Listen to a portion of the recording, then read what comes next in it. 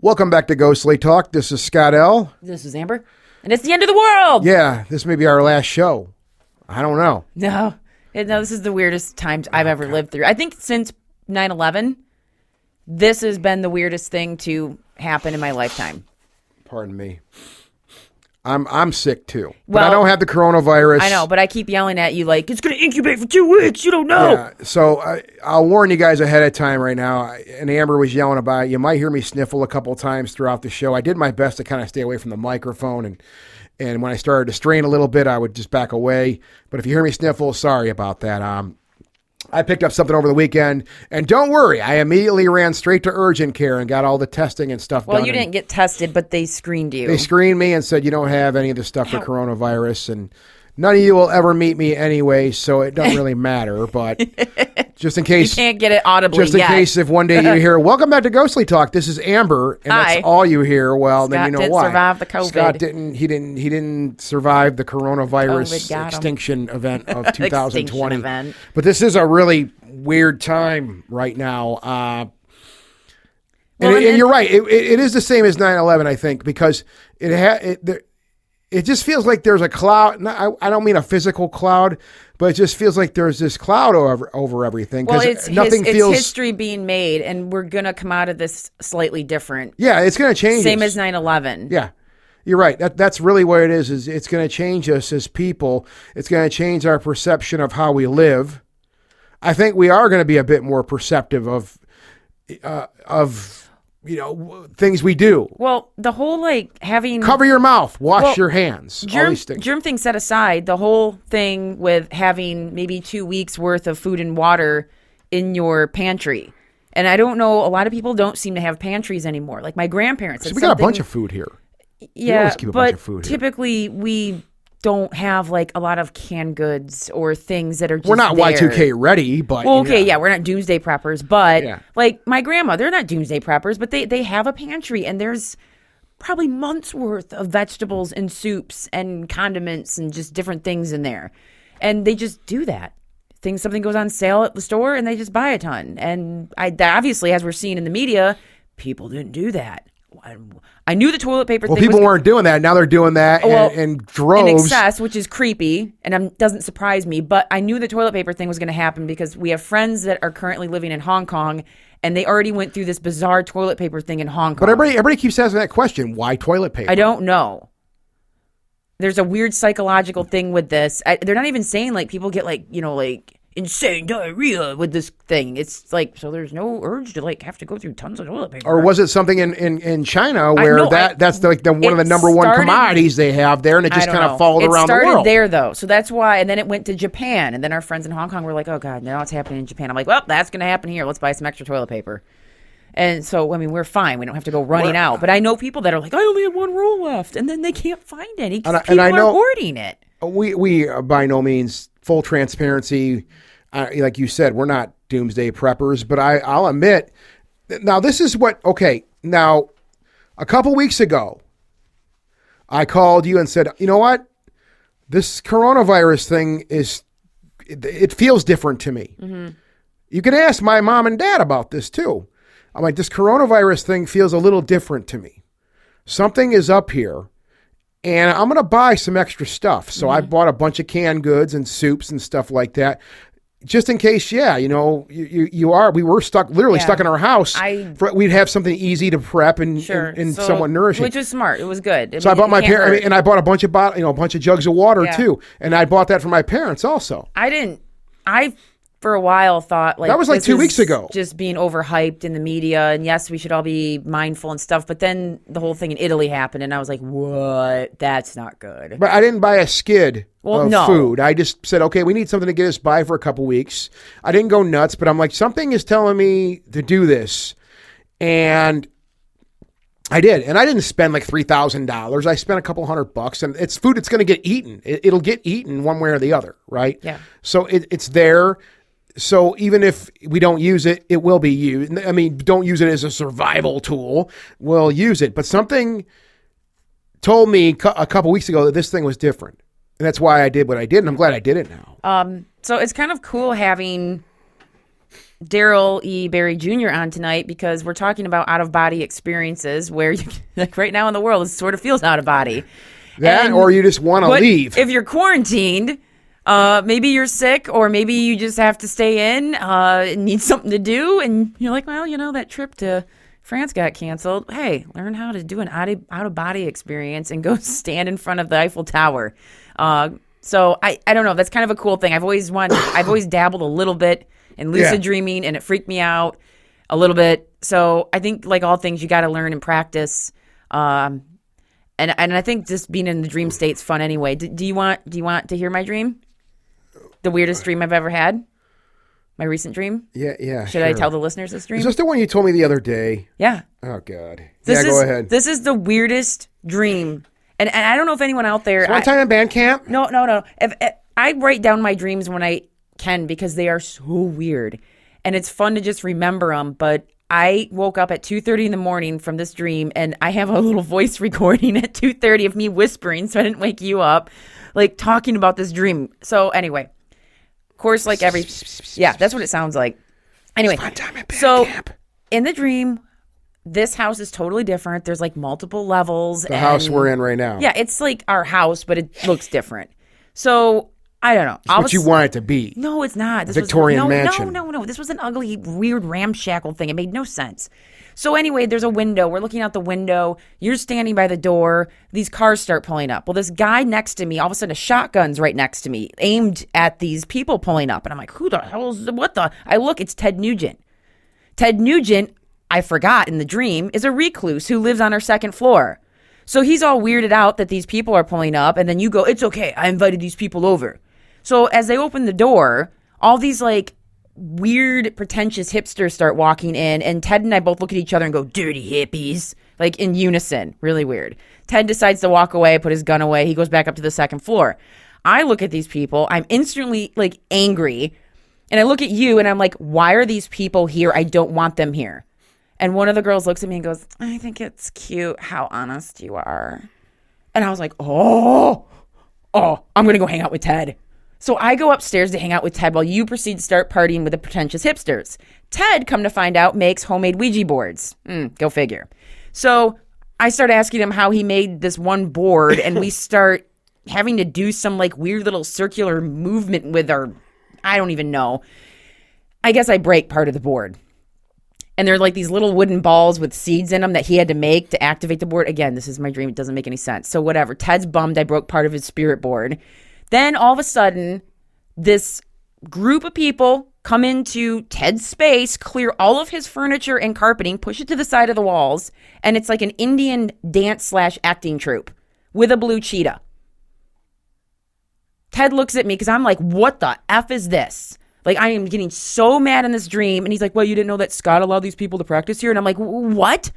So they start practicing. And then the blue cheetah attacks me, starts gnawing on my shoulder, and I actually can feel the like teeth going into me. It's not hurting, but like it's like a dull, weird pain. I'm surprised Ted didn't like want to hunt it. So somehow I get the blue cheetah off of me, and then I look and there's all these weird crisscross like things, and my shoulder's starting to bleed. And I'm like, what the hell? I got to do something. So what do? I'm like, I got to find Neosporin because I guess that's what you do for blue cheetah bites. I tell the dance troupe to get the F out. And I'm actually swearing. I've been swearing more in my dreams, which is something I never did in the past. Told them to get out. They weren't welcome anymore. And then went back downstairs, found you. You're just partying, like drunk now with the pretentious hipsters. I show you my cheetah bite. This is kind of like an app, minus the hipsters. This is kind of like an app, well, as far as like the partying part. What about it? Me being drunk and okay, well, whatever. You look at the. I don't have pretentious hipsters. You don't care that I've been bitten by a blue cheetah and I'm starting to bleed. I wouldn't care if I was drunk. That's whatever. I would care. So I would care very much. I'm like, I need Neosporin, and no one would give it to me. So then I go upstairs, and then it's suddenly my cousin's bedroom in her parents' house. So Dream does this weird thing, and there's this couple in the bedroom. I kind of look at them. They're not doing anything, but I thought, you two were up to some shenanigans, or you're about to be up to some shenanigans. So I look at them and I go, I need Neosporin. I got a cheetah bite. And they look at me and they offer me antibacterial lube, which I then put on my shoulder. And then I had to pee in reality. So I was trying to find a toilet in the dream and they were all dirty. And I finally woke up. There's no dirty toilets in this house. No, but there was, because part of the house was also a bowling alley and bad pizza place, and that's where I ended the dream.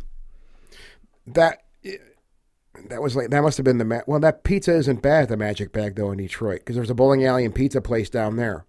I don't know. It didn't look familiar to me. It was just all of a sudden I was in a bowling alley / pizza place that I guess was still connected to the house. A beer would have really helped to get through that. Not that I was bored, but that was just tripping me out. Oh my God. It is St. Patty's Day, after all. We're taping this on St. Patty's Day. Okay, well, I'm not drunk. I wasn't drunk when I had that dream. I'm not on anything, but that was my dream. So, anyway. Yeah. The dream world is a very weird state. Clearly. I don't think I want to wake up within that dream and do an out-of-body thing, but... No, that would be too intense. I'd be like hanging out with Ted Nugent. Yeah, we spoke to Daryl E. Barry Jr. today. Yeah. Really, really cool fellow. And I'm really happy we got to have him on. He's what do you got in your hand? I got his bio. Oh, you got his bio. Oh, you got his bio. I was good. Okay, hey, it's all you. The floor is yours, Amber. Daryl E. Barry Jr. is a lifelong practitioner, researcher, and observer of all things metaphysical, mystical, and cutting edge, including the out-of-body experience, extraterrestrial life, consciousness development, channeling, telepathy, spirituality, especially A Course in Miracles, and other non-dualistic thought and fourth density thought. Yeah. His first book, Travel Far, A Beginner's Guide to the Out-of-Body Experience, including firsthand accounts and comprehensive theory and methods, is the first of several books to be published. And he's working on his next book. I know he was telling us it's going to have some more stuff about extraterrestrial stuff, which I'm super excited about. And you can visit him at www.darylbarryjr.com. It's going to be linked up on our website. Yeah. And you can explore his courses and books and all the cool things he has to offer. Fascinating fellow. Wow. Yeah, guys, please. Well, I mean, this is St. Patty's Day is going to be over with by the time I say this. So never mind about the St. Patty's Day blessing. Enjoy our conversation with Mr. Daryl E. Barry Jr.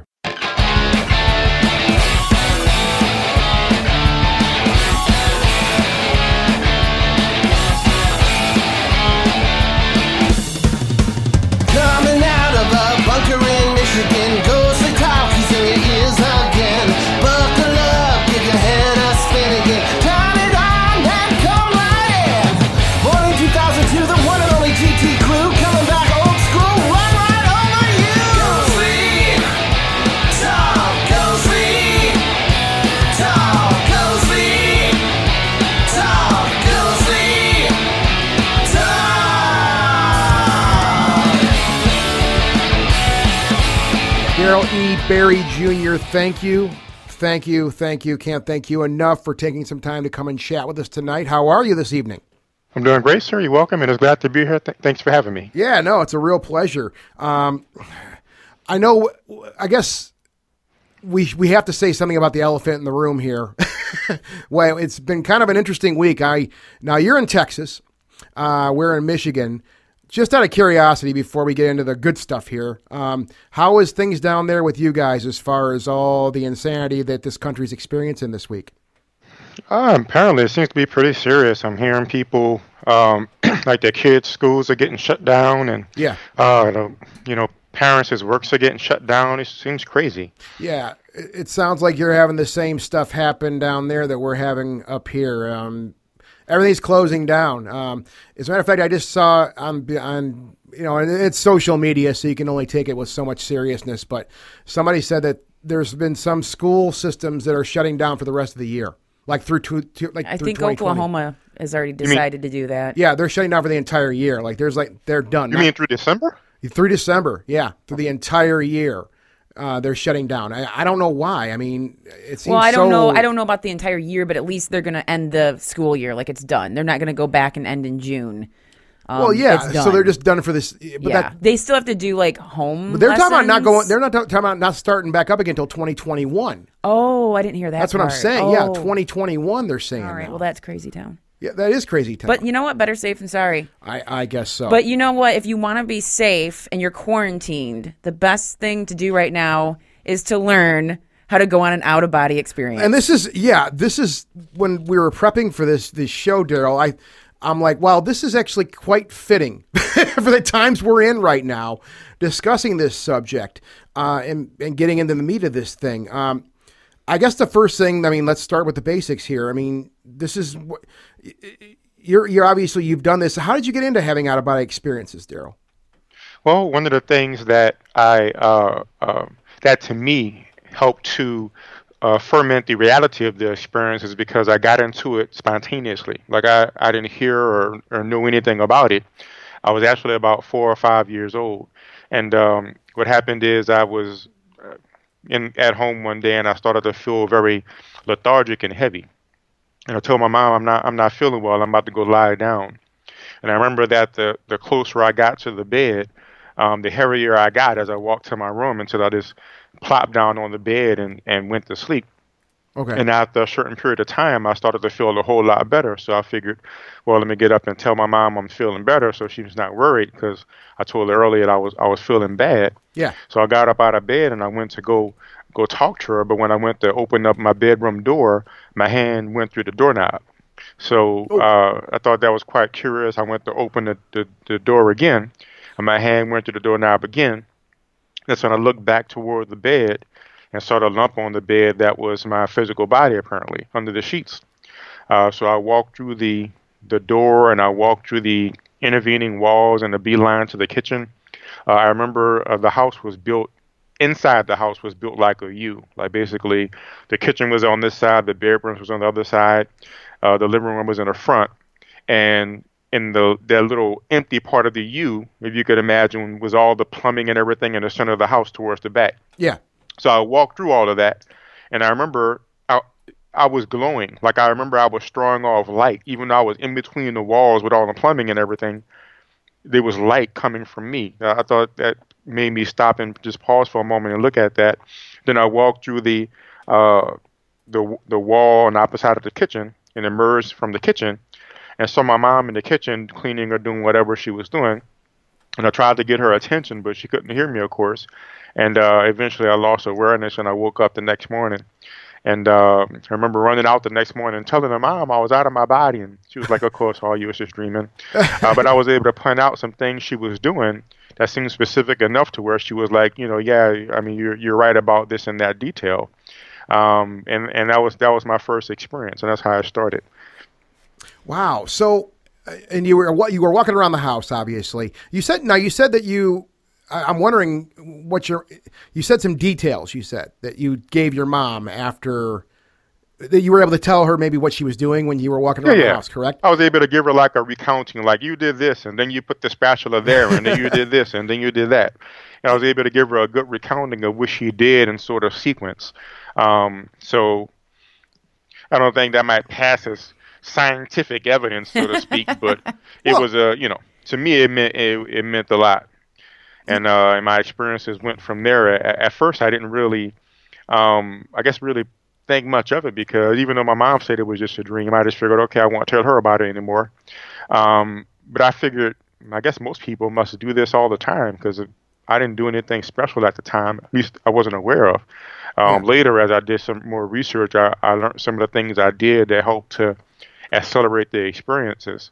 But suffice it to say, I had several experiences as a kid of walking around the neighborhood and just floating out of the body. And the first thing I did conscientiously was I was in elementary school and the teacher was teaching us about Big Ben. I guess we was learning about different cultures that day or whatever. Yeah.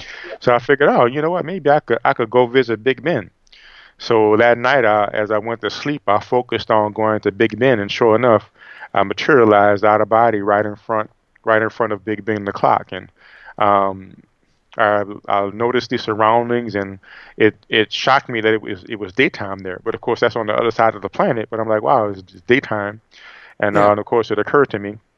But then I noticed that I was naked, so I went to try to cover myself up, and eventually the shock of it, what I learned to call fail-safe, you just get pulled back to your body extremely fast. But years later, I pulled up some images online of the area, and it matched what I remember seeing. And my experiences just kept on accelerating. So you said a couple things there that kind of piqued my interest. As far as, I mean, out of body experience, I may use some other terms. If I do, I apologize. But in this situation, you said that you OB'd to Big Ben, And you said it was daytime there, but it was not, obviously it was nighttime where you were at because you were sleeping or you were in bed. You said it was daytime when you went to that location? That's correct. I wonder, I mean, as far as this is concerned, and I'm just exploring ideas with this thing. If this is some type of, I mean, I hate to use this term because I know people love to use this word, but teleporting, I guess that's the word. Maybe you're teleporting to a certain place in time and not just a place like in real time. Like, okay, well, I'm going to move, I'm going to OB myself at this time of the day to this place, right? Which, I mean, it would still be night there, I think, right? So I'm wondering if it's a different idea, I guess. And again, I'm just kind of throwing ideas here. Is it just taking you there to a random time where it may be in the daytime when you're clearly sleeping in bed? You see what I'm saying? Yes, well, I've had experiences with time travel, both intentional and unintentional. At the time, I did not think about time travel at all, so I can't really speak to that directly. Oh, yeah. But my experience is that it was daytime because it's on the other side of the planet. Like it's nighttime here, but in England and China and stuff like that is daytime because they're like on the 6 other hours side ahead. of the planet facing the sun. That's the conclusion I had. Yeah, when I got back in. You are right. It is a big enough time difference where it may be daytime. It's daytime. It's night. Like we're sleeping at 2 a.m. and it's morning for them there. Yeah. Yeah. Okay, fine. All right. I was just thinking. No, that's an interesting idea. I'm wondering if you can time travel by utilizing out of body experiences. You can though. Yeah, I've done that. So what have you seen? How did that happen? Well, it was a handful of time travel experiences. The first one happened quite spontaneously. And actually, I can't even remember what happened in that one. I just know that I went to a different time. It was a different period of my life, and it was just a random experience. The next one that happened that was very definite and actually gave me some definite understanding that I went through time was I was a kid. And I had an out-of-body experience, and that reminds me of another time travel experience. This reminded me about another one as well where I didn't necessarily time travel. But so what happened is I was a kid, and I had a spontaneous out-of-body experience. But in this out-of-body experience, it was very different because I was in the body, but I was in somebody else's body, and I was looking through their eyes. So at the time, I couldn't control their body or anything like that. It was like I was looking through the windows of their eyes and just seeing what they saw wherever they turned their head. So this person was in this room, brown walls, and they were doing something strange. Like they had these little white strips of paper, and they were like writing on them or something. And he was just doing it over and over, these white strips of paper. And then suddenly the person just started frantically looking around the room, just looking around the room. And again, I can't control this person's body. I could just see through their eyes and just see from the vantage point of where they're turning their head. So this person is frantically looking around the room, and then this person just starts dealing with these little white stickers again. So I'm like, okay, I mean, this is strange. And must have been when I was like, let's say 10 or 12 years old. So cut to when I was about 18 or 19, I moved out and moved to this sort of commune. And what I did for a living was I sold incense. So I would buy like bulk incense sticks, and I would buy the little plastic bags you put them in, and I would buy the little white stickers that you write the flavor on there, stick it on the plastic bags, and I did that every morning to keep them fresh. I opened it up and packed them all that morning and went out and sold them. So there's one particular morning I was packing my incense and putting the stickers on the tab, putting the stickers on the plastic bag and then stuffing them. Then I thought I just became aware. This is it. This is that day, and I could feel myself looking out, and I was like, wow, this is it. And in shock of realizing this is it, I started to frantically looking around the room to say, wow, is this the room that I saw when I had that out-of-body experience? I'm looking around the room saying, yep, I remember this. Then I thought, wow, this is why the future me looked around the room, because the future me realized the past me was in myself and looked around the room to confirm. Yeah. So it all made sense. I was like, wow. And then the experience ended when, then I was like, okay, I went back to doing my incense thing, but that was pretty cool. So I had knowledge of the decor of that room years into the future. I had knowledge of not necessarily, well, I guess you could say what I was doing. I didn't really understand what I was doing in the past time, but obviously I saw that I was, taking the little white strips and putting them on the incense bag. So that was a very cool experience. So, and I mean, obviously, a lot of people would call that deja vu. That'd be one idea of that. I mean, I know I've been in. I mean,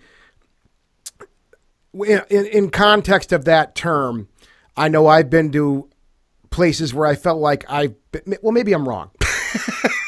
Maybe I'm thinking too far. I mean, it seems like that would be an element of deja vu with something like that. But you're saying that you saw, your brain stopped on that. Well, yeah. No, this is super cool because this is like a sci-fi movie. Like, yeah, well, it's messing with my head. His young self at one moment is looking through the eyes of his older self. Yeah. And both are sort of acknowledging it at the same time, but yet different time frames. Which is just trippy. So that isn't deja vu. I'm just running my mouth. I don't know. I feel like deja vu, like you've kind of been like, I've been here and done this already. Well, that's what you. But Daryl, I mean, I don't want to put words in your mouth. Like this. I mean, deja vu. Like I've experienced deja vu. Like I have a tendency. Like I have a sort of time travel tendency. Like whenever I start to meditate again and stuff like that, because I go off and on throughout the years, I start to be aware of the future. Like one common thing that happens when I meditate very strongly, I would hear myself reading a book. When I used to read a whole lot more, I would just hear myself in my mind reading a book. Like I say, I'm washing the dishes and I'm just hearing myself reading a book. And I would go buy a book randomly, let's say a week or two later, and I'll start reading the book and I realize this is the book I'm reading. So I have a tendency to go into the future. I remember, and I've had several deja vu experiences. I remember one time at my grandmother's house, we had a family dinner over there, and I had a deja vu experience. And I was able to, I just knew everything everybody was going to say. I knew everything everybody was going to do. And this is one very strange thing that happened. I never heard this anywhere else. I knew everything that was going to happen. I knew everything everybody was going to say. It's kind of like when you have that song on that you don't quite know the words to, but when it's playing, you know the words, so you know what is going to come. Yeah. And I knew everything everybody was going to do. And when it came my turn to say something, like I knew what the conversation was, when it came my turn, I knowingly didn't say something. And everything stopped. It was the oddest thing in the world. So imagine you're in a conversation with everybody, and everybody just talking, is going back and forth, and you know this person's going to say A, this person's going to say B, then I'm going to say C, and it comes to my turn to say C. I'm just quiet, and everything stopped. Nobody said anything. Everybody was just sitting there. And then I said C, and it just picked up. It was like you paused the movie. So now that experience, I was only aware of my future, of my present self being aware of what was happening, right?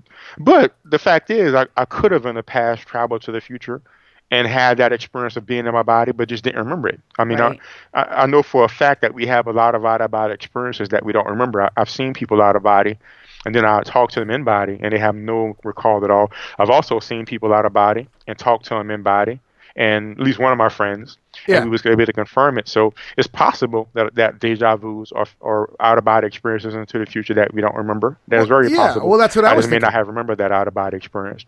Now, another thing about awareness of the future is, I remember there was a period of time when I had this spontaneous out-of-body experience. But I guess you could not necessarily call it an out-of-body experience. It was sort of an awareness of a future, a past time. It was me before I incarnated. And I was sitting in this dimension with this being, which I took to be this like the advanced being and a spirit guide. And we were looking at, I guess you can say, the non-physical version of a television. And I looked at my entire life play out. This being was sitting next to me, and I literally looked at my entire life from beginning to end before I incarnated. So I think part of our deja vu is as well remembering that experience, because sometimes when I have deja vus, that's what happens. I would have a deja vu, and I was like, I knew it was going to happen, and then suddenly I would be back there looking at my life before I incarnated again. So in my experience, sometimes it's just a psychic premonition. You're just aware of the future for that period of time. Sometimes it could be an out-of-body experience into the future that you don't remember. And sometimes in my experience, it's a recall of the fact that all time is actually one. It is all happened anyway. Everything that has ever happened or will happen has already happened. And apparently we can spend some time before we incarnate looking at what we're going to do. And I remember asking the being, like, that's my life. That's what I'm going to be doing? And he's like, yeah, that's your life. That's what's going to be happening. And I was like, okay, you know. But yeah, I remember looking at it before I came, and certain periods of time, like I said, I could see what was happening. Like, I remember looking at this. Yeah. Why am I getting upset? I knew what I was getting into. I remember seeing this happening. So. Yeah. So I mean, bottom line, as far as this is concerned, this is predetermined. And what I found interesting, though, what you said, though, too, is when like the conversation you were having, you said it was like putting it on pause when you knew what was coming and you decided to just kind of, just kind of not say something. And it was like putting the pause button on the conversation. And that's where I start to really wonder about things. It's because, okay, mechanically, and I mean, I know this is an impossible thing to really answer, but it's interesting to think about, is what's really happening there? What is causing you to be able to pause that conversation? Why can't things just kind of play out and just kind of see where they're going to go? That's under this idea that things are predetermined, like you said, though. So it has to be locked in somehow where things can't change if it's predetermined. You follow what I'm saying? Yes. So, go ahead. I do know one thing, that experience sort of terrified me because I was scared I was going to break something in the universe. So I never did again. I just played my part. I was like, because what happened there? Like, that conversation started up. That conversation finished 5 or 10 seconds later than it was supposed to. So there's somebody. I just like, okay, I can't be doing this. So I just played my part. But at the same time, so I'm also into A Course in Miracles, and I had an experience beyond anything I've ever experienced out of body dealing with A Course in Miracles, right? Okay. And I know from that experience that all the universe, all time is all. It's not necessary to say set in stone, because that sort of intimates that some body in the almost like we wrote it out, or I don't know. It has some connotations. It's really one mind that in one instant projected the whole universe at one time, and that's not to say that everything is necessarily set in stone in one way. In other words, do y'all remember those books? I remember as a kid they had those books where it was multiple choice. Choose your own adventure. Choose your own adventure. Yeah, choose your adventure. Yeah.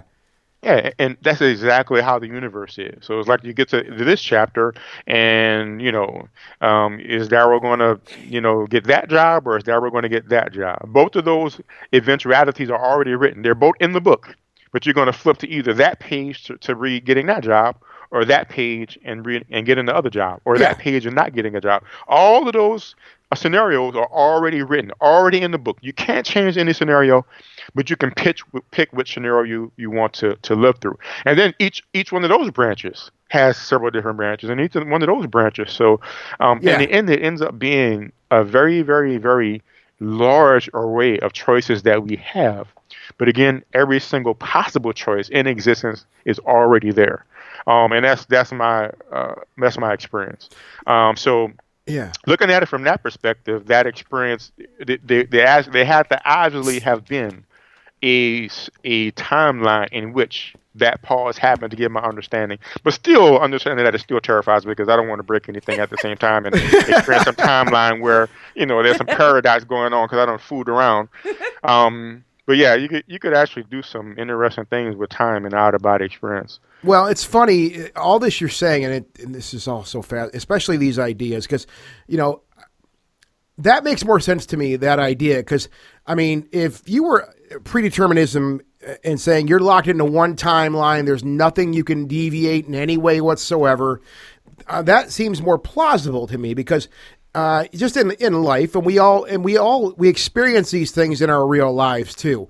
I mean, the universe very likely is playing into this too, but here in this heavy existence we have, right, this gravity-driven experience life we're having right now, we every day I think we make decisions. I know I do, and I know when I was like in my 20s and 30s, they seemed I'll say the gravity of that seemed much heavier then too. It seemed way more serious to me. And I find the older I get, I'm like, okay, look, you know what? Let's not try to control this too much. Let's let it fly. We'll go this way. We won't think too much about it, and we're going to see how this plays out, right? And the funny thing is When it comes to this idea, Daryl, for me at least, is, I'm making decisions every day. Like I said, I know you are, I know Amber is, and I do analyze these things still very close, but not with that anxiety I used to have, right? I'm still watching what I'm doing. I'm still conscious of what I'm doing, but I'm kind of going, hey, you know what? Let's just be a little more free bird about this thing. Let's chill a little bit. But I still watch, and I'm still, and I think it's a matter of the right attitude, because I think sometimes you may flip to the wrong chapter, like you said, Daryl. Sometimes you may make a mistake. And I know I have. I know any smart person, they're going to make mistakes, and they're going to be aware of that mistake, and they're going to learn from that, of course, and they won't turn to that chapter again. So it seems like it lines right into what we do as people. It seems like if this is all one giant system in the universe, it seems like it would align perfectly with our lives here and our daily lives on this planet. Wouldn't you think? Well, it's our normal perspective as a human being is hard to imagine the scope of this one mind and this one projection. But yeah, all the universe and all the alternate universes, every single one is all part of one projection. So it's not like nothing different here is happening than any other planet or any other galaxy or this universe or any other universe. Is all one projection. Has all been written, you can say, in one instant, and all the alternate courses you can have, and so on and so forth. But it's still all written, and it's all one projection. Okay. It's very much like that holographic idea. Like, you can cut a hologram, and each different part of the hologram, it contains the whole image. Like, the whole universe and all the different universes. When I say universe, I really mean the whole multiverse, you could say. Okay. Is all just one projection of one idea, and it's all just this fractal, I guess you can say, repeats of the same idea in different forms. Okay. I'm tripping out right now. I know. Amber, you take over. Okay. Because I really, what I want to know, because we're talking about different dimensions and the multiverse and all this stuff. Yeah. One of the things, when I was reading Daryl's book, Travel Far, you have had a lot of experiences with engaging with extraterrestrials. Mm-hmm. And I think that is awesome, because I do feel that a lot of people who are contactees claim that they have had this type of communication through out-of-body experiences or going into a meditative state, because there's a possibility that these other entities, they can communicate with us telepathically, or, because if you're far away or in a different dimension, how else are you going to communicate? I don't know if you can enlighten us with a few of your stories, or some of the first stories that or experiences you had with this. Yes, my actually, and I guess I can't be certain that these beings are extraterrestrials, but sure. My understanding is that they are. Like, my very, very first experience with these types of beings is when I was a kid. I guess I was about 5 or 6 or something like that, and they would appear in my bedroom and just pour knowledge into my mind. It was 3 beings standing in a semicircle next to my bed, and the impression I got was they were like these short grays, if I was to use the information I have now, but except they were just made of light. And that just that lasted for so long, and it just gave me a lot of information. One of the most ongoing relationship I had with an extraterrestrial through out-of-body travel is this being named Okanos. And basically what happened is I was practicing over here again during this one period, and this being started to actually, let me take that back. I actually started practicing channeling. I practiced a whole lot of psychic stuff just to verify and confirm it's real or whatever. So I actually started practicing channeling at this period of time. And I contacted several different types of beings. And eventually I started contacting this one being called Okanos. And we got better and better at communicating, and to the point where I was able to communicate, even more easily than we're talking right now, just telepathically. And but then he started to tell me, well, come start to meet me out of body. And at first I used to see him wearing this purple robe. He used to wear this purple robe that covered his face and his hands and everything, so I couldn't see any of his body. Right. And then another time I had an out-of-body experience where I intended to go to this area called the Akashic Records to see if it was real. And I saw him there. And that's when I saw him as this gray alien being. And what he told me is, and of course I can't verify any of this, but this is what he informed me. He said, "I was your father in the previous life." He said, you lived on this planet of these tall grays, and he took me out of body to the planet is destroyed." And he said, we had a war, we killed ourselves, and that's what has you on this planet. Which reminds me, when I was a kid, I used to see this gray alien in our living room all the time. I used to just, and I can't really say, because when you're out of body and you do it enough, like if you're in a period of very frequent out of body travel, at least in my experience, the physical world and the non-physical world start to seem the same, like you're constantly in this semi-lucid dream all the time. So I can't even be sure if I was in body or out of body doing these experiences. Really, I count them as out of body experiences because it was sort of dreamy, but we could talk about how it could start to blend. But suffice it to say, I would walk out my bedroom, I would walk into the living room, and there would be standing this gray alien just staring at me, and I would be staring at him. And one time I opened up the door. He was standing in front of the door, and I looked out. I walked out and saw this craft hovering, in front of the house over the tree. And he told me that I was part of their family before, and I'm here on Earth now. So it seemed like I have some relation with the Greys. But back to Okeanos, we talked a lot. And he taught me a lot of things about it, travel. He has a different perspective on it. And I remember one time I was riding my bike, and he just yelled in my head, "Stop!" So I stopped, and this truck just roared out from behind this. There was a big grocery store, and then there was an alley. Then there was another big grocery store. So you have these big buildings with this little aisle in between them. So I guess the buildings sort of caused the sound to ricochet, but I couldn't hear the truck. Yeah. But if I'd have kept going, I'd have been hit by that truck. Another time I was riding my bike, and I was going to work, and he told me, "Hey, take this route instead." I always had my same route that I went. And he said, "Well, take this route instead." By the time I've not listened to enough of his advice to know, okay, if he says I should do something, I should probably do it because it's just better for me. So he was like, go this route. I was like, okay. And again, we're talking telepathically. It's like a voice I can talk to in my head. And so I took this right turn, and I went on this roundabout way. It didn't take much longer to get to work. But when I was heading to the gate to get into work, I saw this strangest scene. Like I saw these two guys crouching behind a car. And but from the direction I was coming, I can see them in front of the car. But if I was coming from my normal direction, they would have been behind the car. You see what I'm saying? Yeah. So, but now I'm coming up behind them. And I'm looking like, what's going on? And they hear me coming. They turn around. Oh, he's coming from that direction. And one of them had this metal baton in his hand. I was like, oh, okay. So they was going to jump me to try to, beat me up or steal my bike.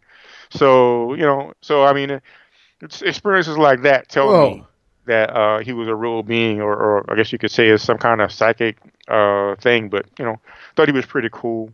I would put him on my cool list if he saved me from getting mugged. Yeah. I definitely would be on my cool list. And this is a voice you heard. That's right. Yeah. I've had experiences the same, though. And I can say, without going into too much detail, I've had something just, I can't say I've had a voice very clear in my head say, "Scott, you better slow down here at this rest stop," or whatever it may be. But I've had feelings. I've had impulses where it's like, slow down. Something tells me. I can't really put my finger on it. That's right. And I mean, one of the ones for example, when Amber lived far away from me before we moved in together, I was driving out to her place, and there was a certain road I had to get off on to go into her town, and something usually I would be, to be honest, I would usually do like 10 over on this road, the main road. It was like 55, and I would do 65 just to kind of truck through. And I got on the road that night, and something said, do the speed limit. You're not in any rush here. This isn't a race. Just chill out. Do the speed limit. Okay. And that's just, I remember just feeling that impulse. And I remember this because of what you're about to hear. because I'm driving along and somebody comes up behind me and I'm doing the speed limit, of course. So that wasn't good enough for this guy. So I can see him visibly getting annoyed in the rear view, and he's kind of darting back and forth, angrily with his car. So he decides he's going to make an illegal pass. Fine. He makes his illegal pass. I don't think anything about it. I'm like, I'm just going to do the speed limit. I'm not in a rush here. We got plenty of time. It's fine. Go down about another couple miles. I see brake lights everywhere. And I look and I see, as I pull up, slow down and pull up, I see like a SUV on its side and another car with a guy's body literally hanging out the window of the car. And you mean the front window? Well, the side window of the car. Okay. No, the front window would have been insane. This guy was actually hanging out the side, the driver's side window.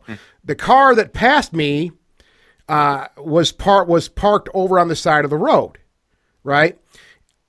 So I pulled up and got out, and I went to that guy's window and I knocked on his window and did call him like, "Hey, idiot," and he was in shock. Now he clearly wasn't hurt, but he was in shock. And I said, "Have you called the ambulance?" "Oh, no." I go, "How about you call the ambulance and I'm going to go see what's going on over here."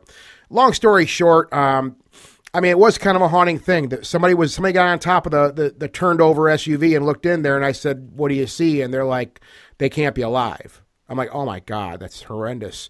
And the guy in the car, he did come to. He was hanging out the window, and it was really scary because I thought he was dead. But he did come to and kept repeating, I have a major head injury. I have a major head injury. He was just repeating it over and over again. So, with all them details, the bottom line is I got to Amber's and I said, if I would have been speeding that night, if something hadn't told me to slow down that night, I may have been a part of that accident. Who knows, right? But that's what I believe. Like, okay, I could have been a part of that accident and I could have been killed. Something could have happened to me, right? So I think maybe we do have somebody that talks to us. Maybe you're more tuned. I know you're clearly more tuned into it than I am because I'm as psychic as the laptop I'm staring at right now too. I don't have those. I'm not psychic. I try. I'm not good at it. But maybe we do have those voices or something that guides us through our lives and keeps us safe if we listen to it. You follow what I'm saying? Definitely. Since then, I've done a lot of reading on it, and according to my research, everybody has spirit guides. Like literally every single person has at least one, usually multiple. And what happens is we that's a common occurrence. Sometimes when a being telepathically sends something to us, it could just come up as an impulse. And you might think of it as your own impulse. And of course, they don't care. They just want you to get the guidance or whatever. Yeah. But a lot of times we have good. Matter of fact, I don't know if you know of this guy named Darryl Anka. He'd be a great guy to interview as well. He channels this alien called Bashar.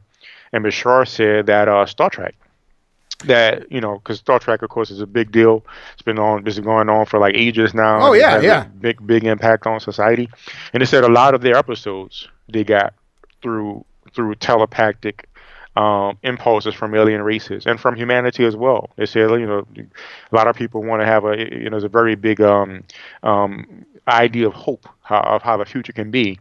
And they picked up on humanity wanting hope for a better future, and they put that in there. And some things ETs telepathically sent to them, they put some of that in there, and they didn't know they were doing it. It was just, wow, I have this great idea to do this. And it is very common. In my experience, being psychic is not necessarily a special ability or being more in tune. It's just being either more trained or more willing. Because like I've said, in my times when I practice, I find I'm aware of the future. But if I don't practice and meditate, then I'm not aware of this stuff consciously anymore. Yeah. And I went through years where I didn't practice, and I had no out-of-body experiences, no psychic stuff. I was just a regular person.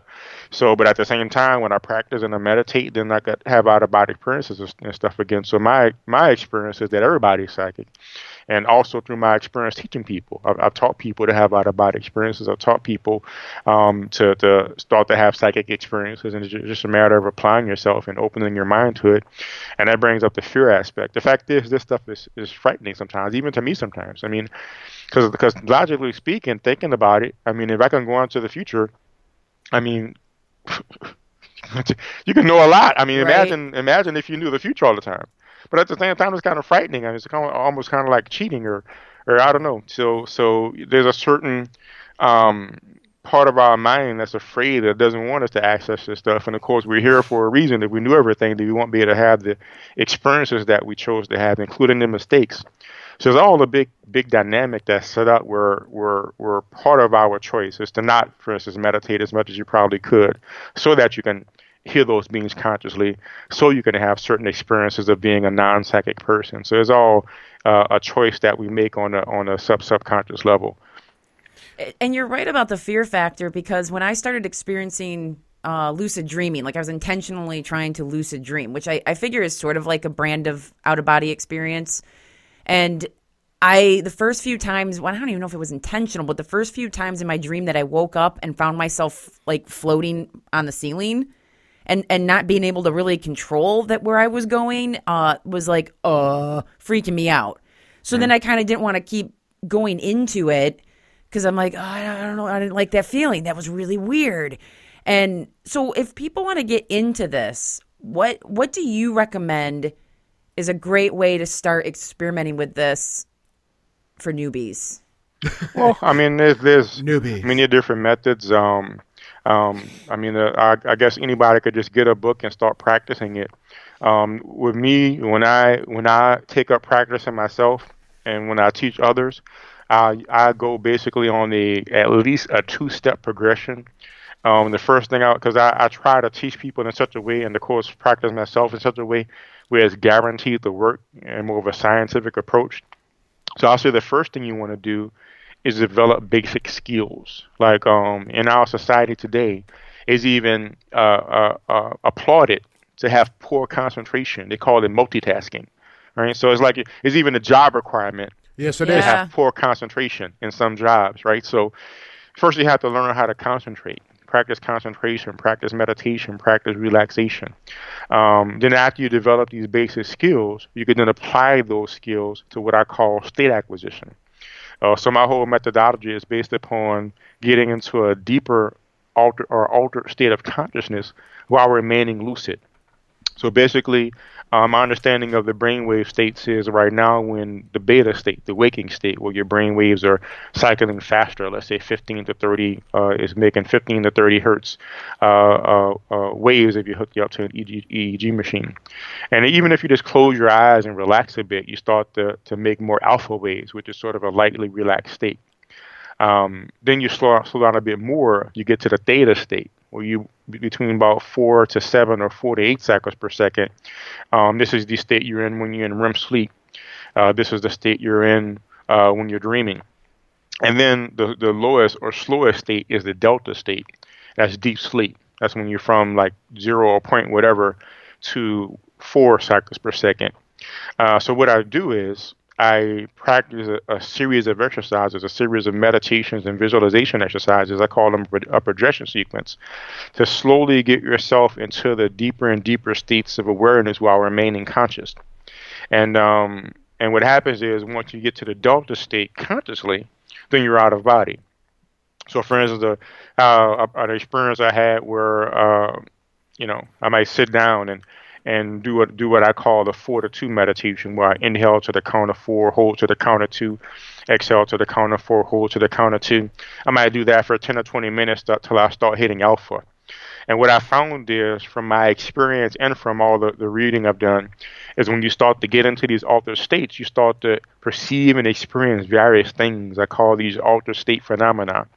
So when you get into alpha, you might start experiencing tingling on your skin. You might start seeing little globules of energy behind your eyes. You might start to see more structured things behind your eyelids. Like one of the things I see is if you imagine like a bullseye. You know, a bullseye, there's a dot and there's circles around it. Yeah. Except it's made of yellow. So it's like a yellowish dot, a yellow circle, bigger yellow circle, bigger yellow circle, and they're moving as in motion. So imagine all the circles are closing in until the little dot. So it's a ring of circles just constantly closing, and I will see that. And that's when I know I'm in a nice, full, deep alpha, when I see those circles just constantly closing into the dot. And then maybe I'll switch to a different technique, like visualizing a shape and I'll hold that for a while. And then next thing you know, instead of visualizing the shape, I'm starting to see flashes, or maybe I see a flash of a face. Then I know I'm in light theta. These flashes of imagery are a good indication of theta. Usually, light theta is sort of you see imagery, but it's color. So alpha is mostly like monochrome imagery. Theta, when you start to see colored imagery, you know you're hitting theta. I'm sure you've had experiences where you've gone to sleep, and before you fell completely asleep, maybe you start to see this little movie play in front of your eyes. You've hit theta. So when I start to see very, very strong flashes of theta, then I know I'm in mid theta. And when I see full screen imagery, maybe even a movie playing in front of my face, or I see a scene pop in front of my vision like I'm looking at a movie screen, now I know I'm in deep theta. So once you get to deep theta, that's when you can start to initiate an out-of-body experience. And one of my friends, Lewis, was a big out-of-body experience that really turned me on to that theta delta line, as you can say, as a sweet spot. So when you're in very, very deep theta, so for instance, a common experience I might have is I'll get to the deep theta state, and I'll, let's say, be noticing myself, I'm watching a basketball game, for instance, and it's just this basketball game playing in front of my face, and I'm just watching it. Yeah. And next thing you know, I'm in the basketball game. I'm on the field, and I'm looking at myself on the field. I don't know, I'm in really deep theta. So then I just relax and roll out of body. So then I roll out, the imagery goes away, and I stand up, and I see my body on the floor right there. Or you can keep on going until you hit delta. So what you can do is, let's say I'm looking at this basketball game. Now I'm in the basketball game. I know I'm in deep theta. And then the basketball game goes away, and now I'm just looking at this deep void, and I'm just like floating out of space, except there's no stars. Now I know I'm in deep theta, deep delta, and I'm in the void. Or I might just suddenly just float up, like Amber was saying, and now I'm just floating out the ceiling, and now you've hit delta. So in my experience, everybody goes out of body every single night you go to sleep, because every time you hit delta, it's sort of like your physical body almost repels your physical body in a sense. I remember one time, this is when I was in another good period of practice, I got out of body, and I went out, and I flew around, and I did a few things, and went to a few different dimensions. We could talk about the stuff I did. That was a good experience. But to focus on the process, so I went out of body, did a few things, came back, and my goal with that experience was I'm going to consciously get out of body, I'm going to do some stuff, and I'm going to consciously get in body. I think that's one of the very few times that I was. So imagine being fully conscious, like I'm fully conscious right now. You go sit and meditate, you do all this stuff, you're fully conscious, you never lose awareness at all. You get out of body, you travel out of body, you visit some things, no loss of awareness. You come back to your physical body to get back in your body, no loss of awareness. So I come back to my body, see my body laying on the living room floor. So I think, okay, this got to be pretty easy. Let me just go ahead and lie back into it. So I lied down in my body, the physical, the area it's in, and I couldn't get back in. It was just, okay, I'm laying here, and but I didn't freak out. I mean, by this time I had hundreds, if not thousands, of out-of-body experiences. So I was like, okay, it's kind of weird. So I got back up, and I looked at my body. I said, let me just will myself back in. I'm just willing back. Okay, still not getting back in. So I sat there and I thought, and what I concluded was my physical body must still be in deep sleep. It must still be in delta. So I just sat next to my body and just waited, because I was like, okay, I'll just sit here. And after a certain period of time, I got sucked back in and was woke again. So in my experience, whenever you're in that delta state, usually you do like what you experienced, Amber. Yeah. You hit delta, and you just floated out your body. So maybe you lost awareness in between the time you close your eyes and the time you hit delta, and the motion of floating towards the ceiling alerted you. And I had that experience as well. I would just suddenly feel emotion, like, why am I sleeping? What's this motion going on? It's confusing. Then you open your eyes, and And I got stuck in my dream once. It only happened one time. I literally had to wait. And then the weird thing was, it's not TMI, but I had to go to the bathroom really bad. I had to pee. And I was like, I need to wake up. And I couldn't. And I became aware that I was awake in my dream. And I'm like, well, okay, guess I'm just hanging out here until my body wakes up finally. And I finally did something where I just sat down hard I was in my grandma's house, and I sat down hard on her couch. And it just, in the dream, it jolted me awake. I looked around the room. It was dark, but it, probably 2:30 in the morning or something. I was like, oh, I'm out. I got to pee. And I jumped out of bed. But it was the weirdest thing, like actually feeling trapped in your dream because you were aware, I'm in my head right now. Like, I can't get my body up. And I don't know what, like, the difference between dreaming, lucid dreaming, and out-of-body experience. I know they're all related, but I feel like, I guess, with an out-of-body experience that you practice, you can kind of start to control it, where maybe not so much, obviously, just in your average dream state, or I know even with lucid dreaming, the idea is to kind of control. I don't know if you can comment on those three states. Certainly. In Travel Far, I do break those down specifically, and anybody can read it. If you go to my site, you can read the book. It's there. And in my experience and in my research, I break it down like this. So you have your regular dream, your nocturnal dream. And basically it's just a hallucination. Just like how when you're in the elevator and you're waiting to go up to the top floor and you're just sitting there and it's boring and you start imagining yourself in Hawaii. And you're not in Hawaii, you're still in the elevator. But for that period of time, you could, in your mind, you're in Hawaii, but it's pretty fuzzy. When you come to, you can tell it was fuzzy, but at the time, you're really taken by it. Well, when your physical body goes to sleep, those hallucinations can become very, very real to us. And that's what we experience in my experience. A regular dream is just a hallucination, just like a daydream. Yeah. Except you're daydreaming while your physical body is asleep, so it could take on a much more realistic perception to us. Now, a lucid dream proper is simply being aware in that experience. Because I've had several experiences, hundreds, if not thousands of experiences where I went from the conscious state and I went into that theta state and I realized it was a lucid dream, or I've gone to sleep normally and I became lucid in a dream. And I was able to compare that to a regular dream and then go from there to an out-of-body experience and compare an out-of-body experience to a lucid dream. So in my experience, a lucid dream is different from an out-of-body experience. A lucid dream is just a hallucination. And if you're having a lucid dream and you become aware in your dream and it's really a lucid dream and you relax and sit up, you'll sit up out of body. Ooh. Or you may, if you're in a lucid dream and you become aware as a lucid dream and you shake yourself out the lucid dream, you could find that you're floating at the ceiling right then. You're literally floating at the ceiling, hallucinating.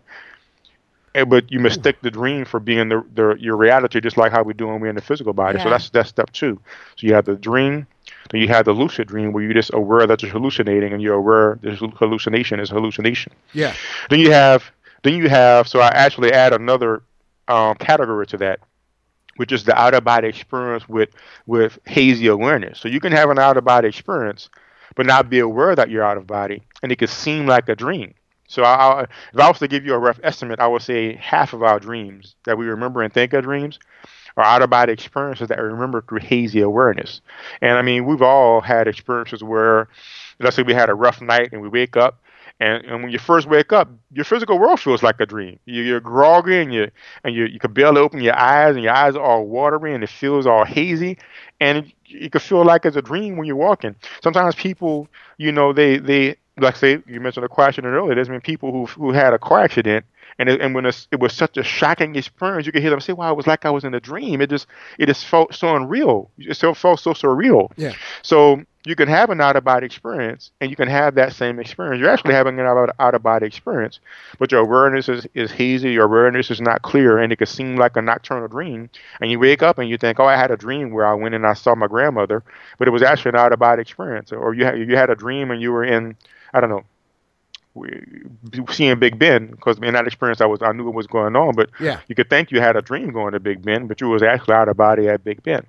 And so one example of that is, so one of the things I wanted to do, like I did experiments to test to see if the out of body experience is real. And I mentioned my friend Lewis. Well, he's like a master out of body experiencer, and so I wanted to do 2 things. I wanted to test, 3 things. I wanted to test his ability. I wanted to test my ability, and I wanted to test to see if the experience is real. So at this period of time, we talked every single day on the phone. So it was nothing odd for us to talk on the phone even multiple times in a day, just about whatever, or about OBE or about our day or whatever. So what I decided to do was that night I said, okay, I'm going to go out of body and visit Lewis to see what's up. And I decided on a few things. I said, okay, this is what I'm going to do. First, I'm going to make up some crazy word I'm going to tell him and see if he can tell me. I don't remember what the word was, but it was, I don't know, elephant pickle or something. And I was like, I'm going to tell him elephant pickle. And if he calls me up tomorrow, I call him and he says, you know what, you made me out of body, you told me elephant pickle, then I know that, okay. And then I said, this is what I'm going to do as well, because in my experience, I learned that you could change your appearance out of body. Like there was about 3 months, I was a female out of body, for instance. And so what I decided to do was I changed my clothes. So I put on this robe. Before I got out of the body, I intended I'm going to have this robe on. I'm going to have this gold band around the center of the robe because I never wear robes like these white flowing robes. And whoever ever in their life saw a white robe with a gold band around the abdomen area of it. So I'm like, okay, that's going to be really odd. So if he tells me I was wearing this white robe with this gold band around the middle, and he tells me elephant pickle, then I know something was going on. Okay, so went out of body that night, but it was very hazy. If I didn't have the experience I've had, and of course, if I wasn't able to confirm it with Lewis, I might have thought it was a dream. But I was very hazy, very groggy. I saw Lewis. We had this conversation, but it was like I was looking through this hazy field. And we had this conversation, and then the experience ended. I guess I wasn't practicing a lot at that period of time or whatever, but enough to get it done. So the next day we talked like normal. I did not mention a single word about it. We just talked about our normal stuff. And then in the middle of the conversation, he says, D, I saw you out of body last night. I said, really? He said, yeah. I said, tell me what happened. And he said, you was wearing this big, stupid white shirt with this gold band in the middle. I said, really? I said, yeah. And then he said, you look like you was drunk or something. I said, really? So that, so that was confirmation for me that the experience was real because he told me I didn't mention anything about it. I didn't tell him the day before, okay, I'm going to have this experience. I'm going to come meet you. I didn't tell him I'm going to make it. I just didn't mention any of it at all ever. Yeah. And he just brought the whole thing to me.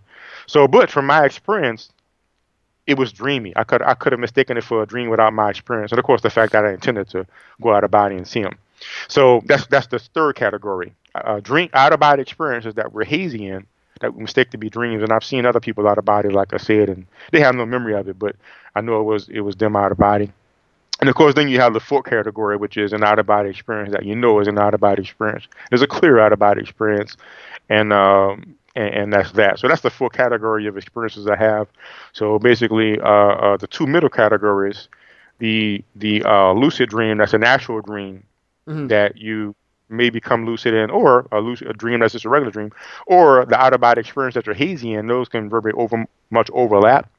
But the very clear out-of-body experience is really the one that is definite. I would just say if you're unsure if an experience is a actual lucid dream or a hazy out-of-body experience, sometimes you just can't know.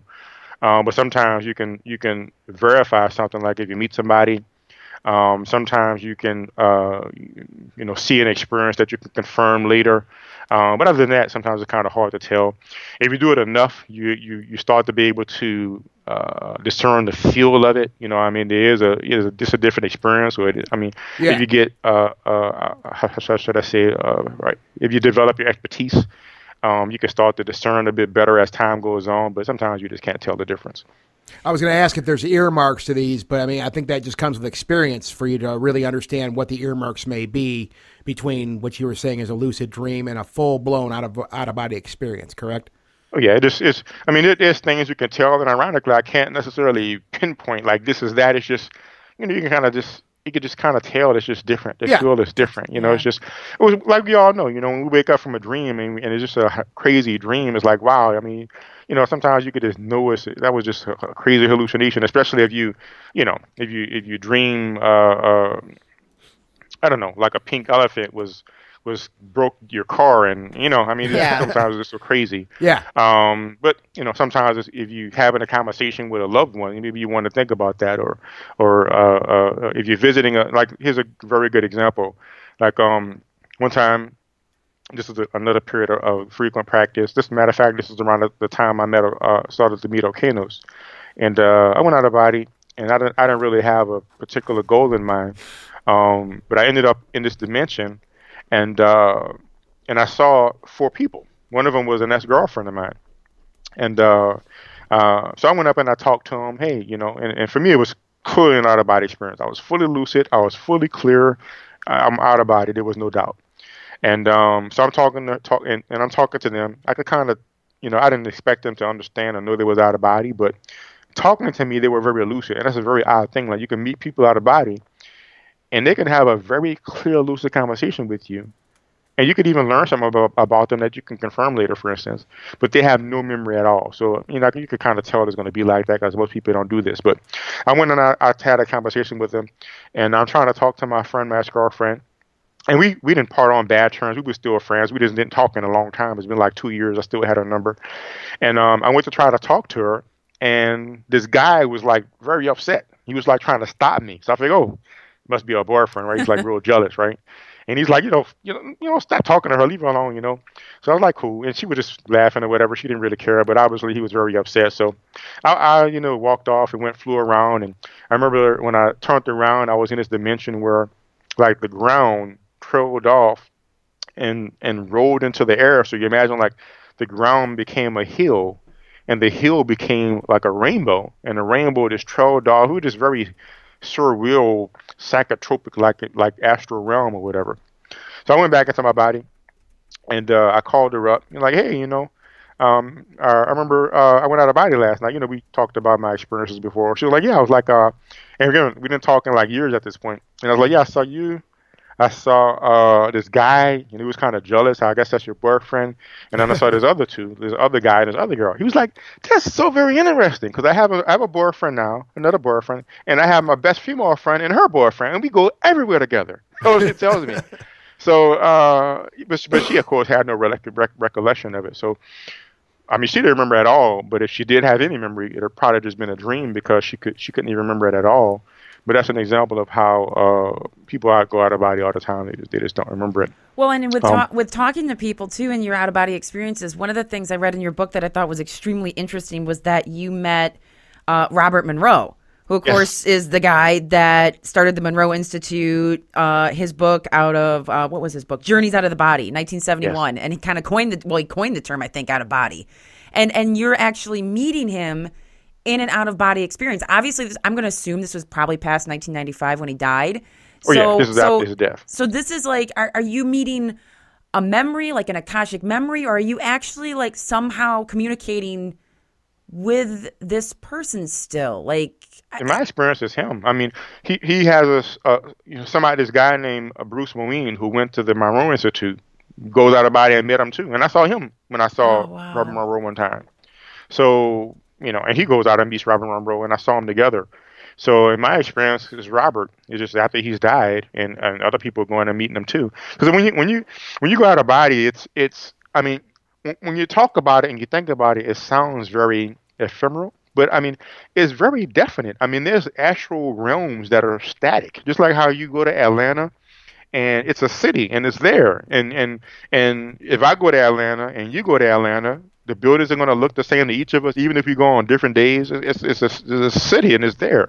So there's realms out of body that's like that. So the area I met him in was that school. It's an actual school that's there, and people go there and take classes. Yeah. And he was just teaching. So, I mean, of course, now that's been years ago, so maybe he reincarnated again or something since then. But yeah, I met my grandmother after she died. Wow. And so yeah, this the mind or the soul or the astral body, however you want to call it, the person after they've died, essentially is just an out-of-body experience, but they don't have a body to go back to. So the experience was just like meeting Lewis. It was no different. Just like meeting Lewis out of body, or seeing my ex-girlfriend out of body. I saw Robert Monroe. It was really no different. And you'll find that a lot of the mystique that we have around the experience starts to fade away. It's really just a very normal experience. It doesn't seem normal because we, as a society, marginalize these experiences. And I understand why, because, I mean, there's not a lot of scientific evidence to back it up, but I mean, if you do it enough and experiment yourself, I mean, it becomes very clear to you that is really happening. I think eventually mainstream science will catch up with it. I mean, when you get into these ET societies, to them it's real, obviously. They come meet us out of body and talk telepathically. A lot of contact experiences happen out of body from different people around the world. So advanced societies are aware of it being a real experience, but it's a real experience, and it's a different dimension, and it's very plastic at the same time. Like, there's, in my experience, the solidity of a realm depends on how frequently it's maintained. In other words, how often, how steadily, and how intensively does a mind project or maintain the image of that environment. So I've made several different realms for myself, sort of, and I got the idea ironically from Robin Monroe. He talked about the place there. And as a part of the Monroe program, they would visualize this area, sort of like this clubhouse in the non-physical dimension, and they would just go there out of body. It's sort of like their launch pad, like they get out of body and they go there first, then they go wherever they want to go. Yeah. I made a few realms like that.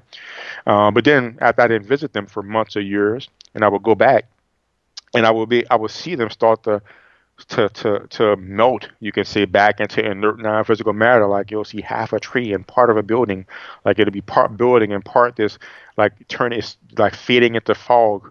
You can sort of stay.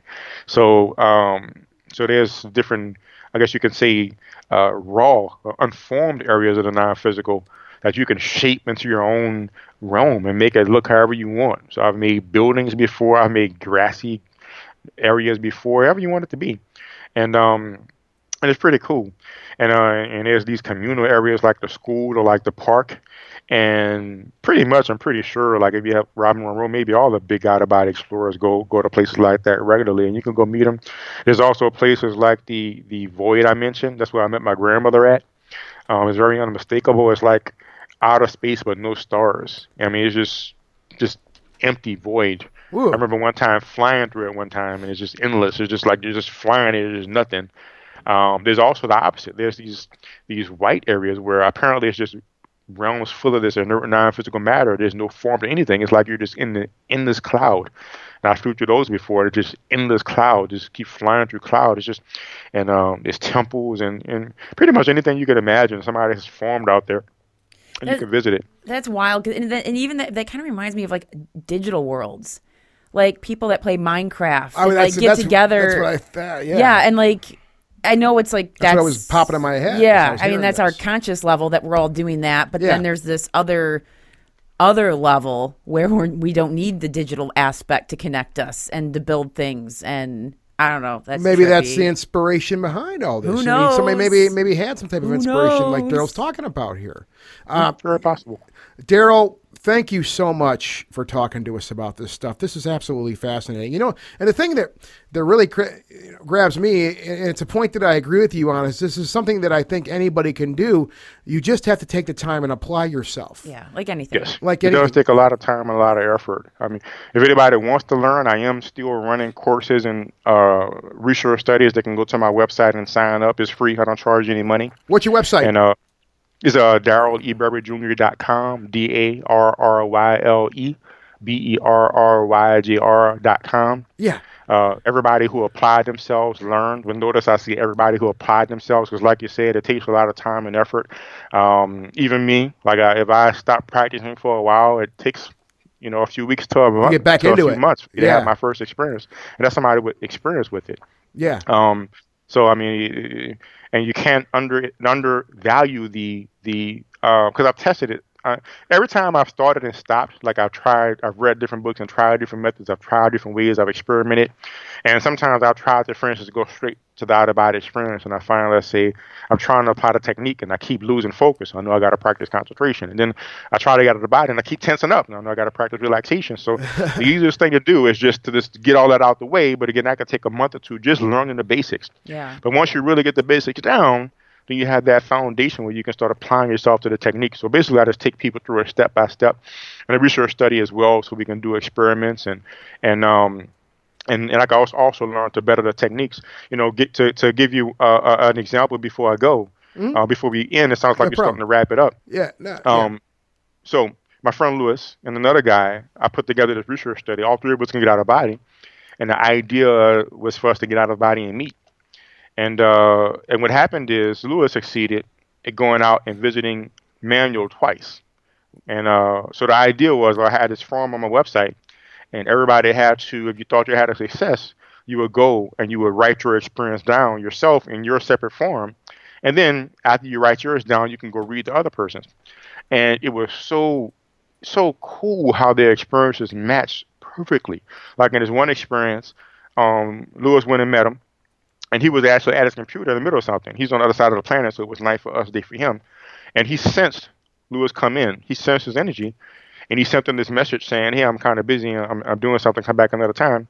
And Lewis was just looking around, but he could feel his energy. So the guy put up his energy field, like, you know, those little techniques about putting up your aura. Yeah. He did that. Yeah. And it was like this energetic field that just pushed Lewis away, pushing him out the room. And so you can imagine, I get these 2 journal entries, and Manuel's side is, man, I was sitting in my room, I felt this presence come in. It seemed like Lewis, you know, I was kind of doing in the middle of something, so I put up the energetic shield. Then he kind of went away, and then I finished doing what I was doing. Yeah. And then, you know, Lewis puts his journal. You know, I went and saw Manuel, and I heard these fart noises, and then, you know, he seemed kind of bothered by me being there. Then his energy just pushed me out the room, and then Lewis comes back and says, hey, you know what? After he reads this, you know what? I know what those fart noises were. I was looking at these videos online trying to put together this video, and I was looking at inspiration, and with this video, this guy was telling a joke, and he was making these fart noises. And you could see them go back and forth and sort of expound upon what the other person said. Oh, I didn't even think to mention that. What you saw was me doing this. So it's just very cool. So, and you could do experiments like that and confirm that it's real. No, and that's, again, it reminds me of remote viewing a little bit too. I was going to say that's something that came to mind also, is that there could be elements of that as a part of this too.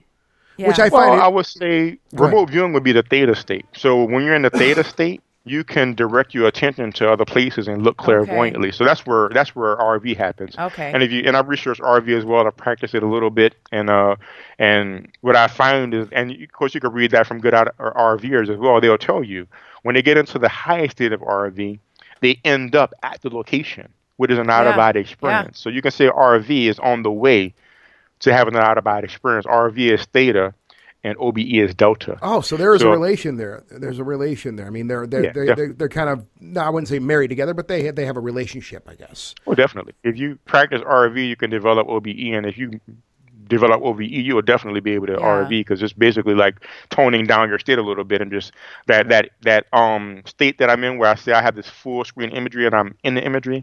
You could just direct your attention somewhere. Like that. I mean, I did telepathy experiments with Lewis, and we did that. Just get into that theta state, and we was able to pass messages between each other. So that's all that state is just a theta state. Of course, that takes a lot of practice too. But OBE development includes that development, if you understand what I'm saying. Yeah. So, well, we're going to put all, you know, your website up on our site, of course, with the posting of this show, and direct people to this as far as your book also. And yeah, you have the book, Travel Far, A Beginner's Guide to Out-of-Body Experience. And that does have, as you were discussing, it has these courses that's a part of the book. Am I correct? Well, you could say the book is the course book. So all the information is there. So if somebody wants to do it on their own, they can go to the site and read the book and do it solitary. But at the same time, it is set up so that we use the course. We use the book in the course. So we reference the book and we work through it, and it sort of puts a nice outline for the course. And I find that it helps people when they work as a group. So cool. Either way, anybody wants to do it, they can do it that way. Excellent. Well, Daryl, thank you. Can't thank you enough for taking all this time, and this is absolutely fascinating stuff. I really, it's hard to get my head around these things, and I, it's the funny thing because I hear this often about these ideas, because I always say, look, I'm as psychic as a toaster, and it's like, well, no, you got to apply yourself. So it's me. I'm the problem here. it's not that apply yourself. I mean, you're a psychic, but you're as psychic as you want to be. Yeah, exactly. And that's sort of a loaded statement, because a lot of people told me they wanted to learn out of body, but then it was like, well, did you practice your exercises? No, but it's like, do you really want to be? So you're not putting the time. If you apply yourself, then you'll have experiences as well. Ghostly Talk! Version 3.0. Then never sounded so good.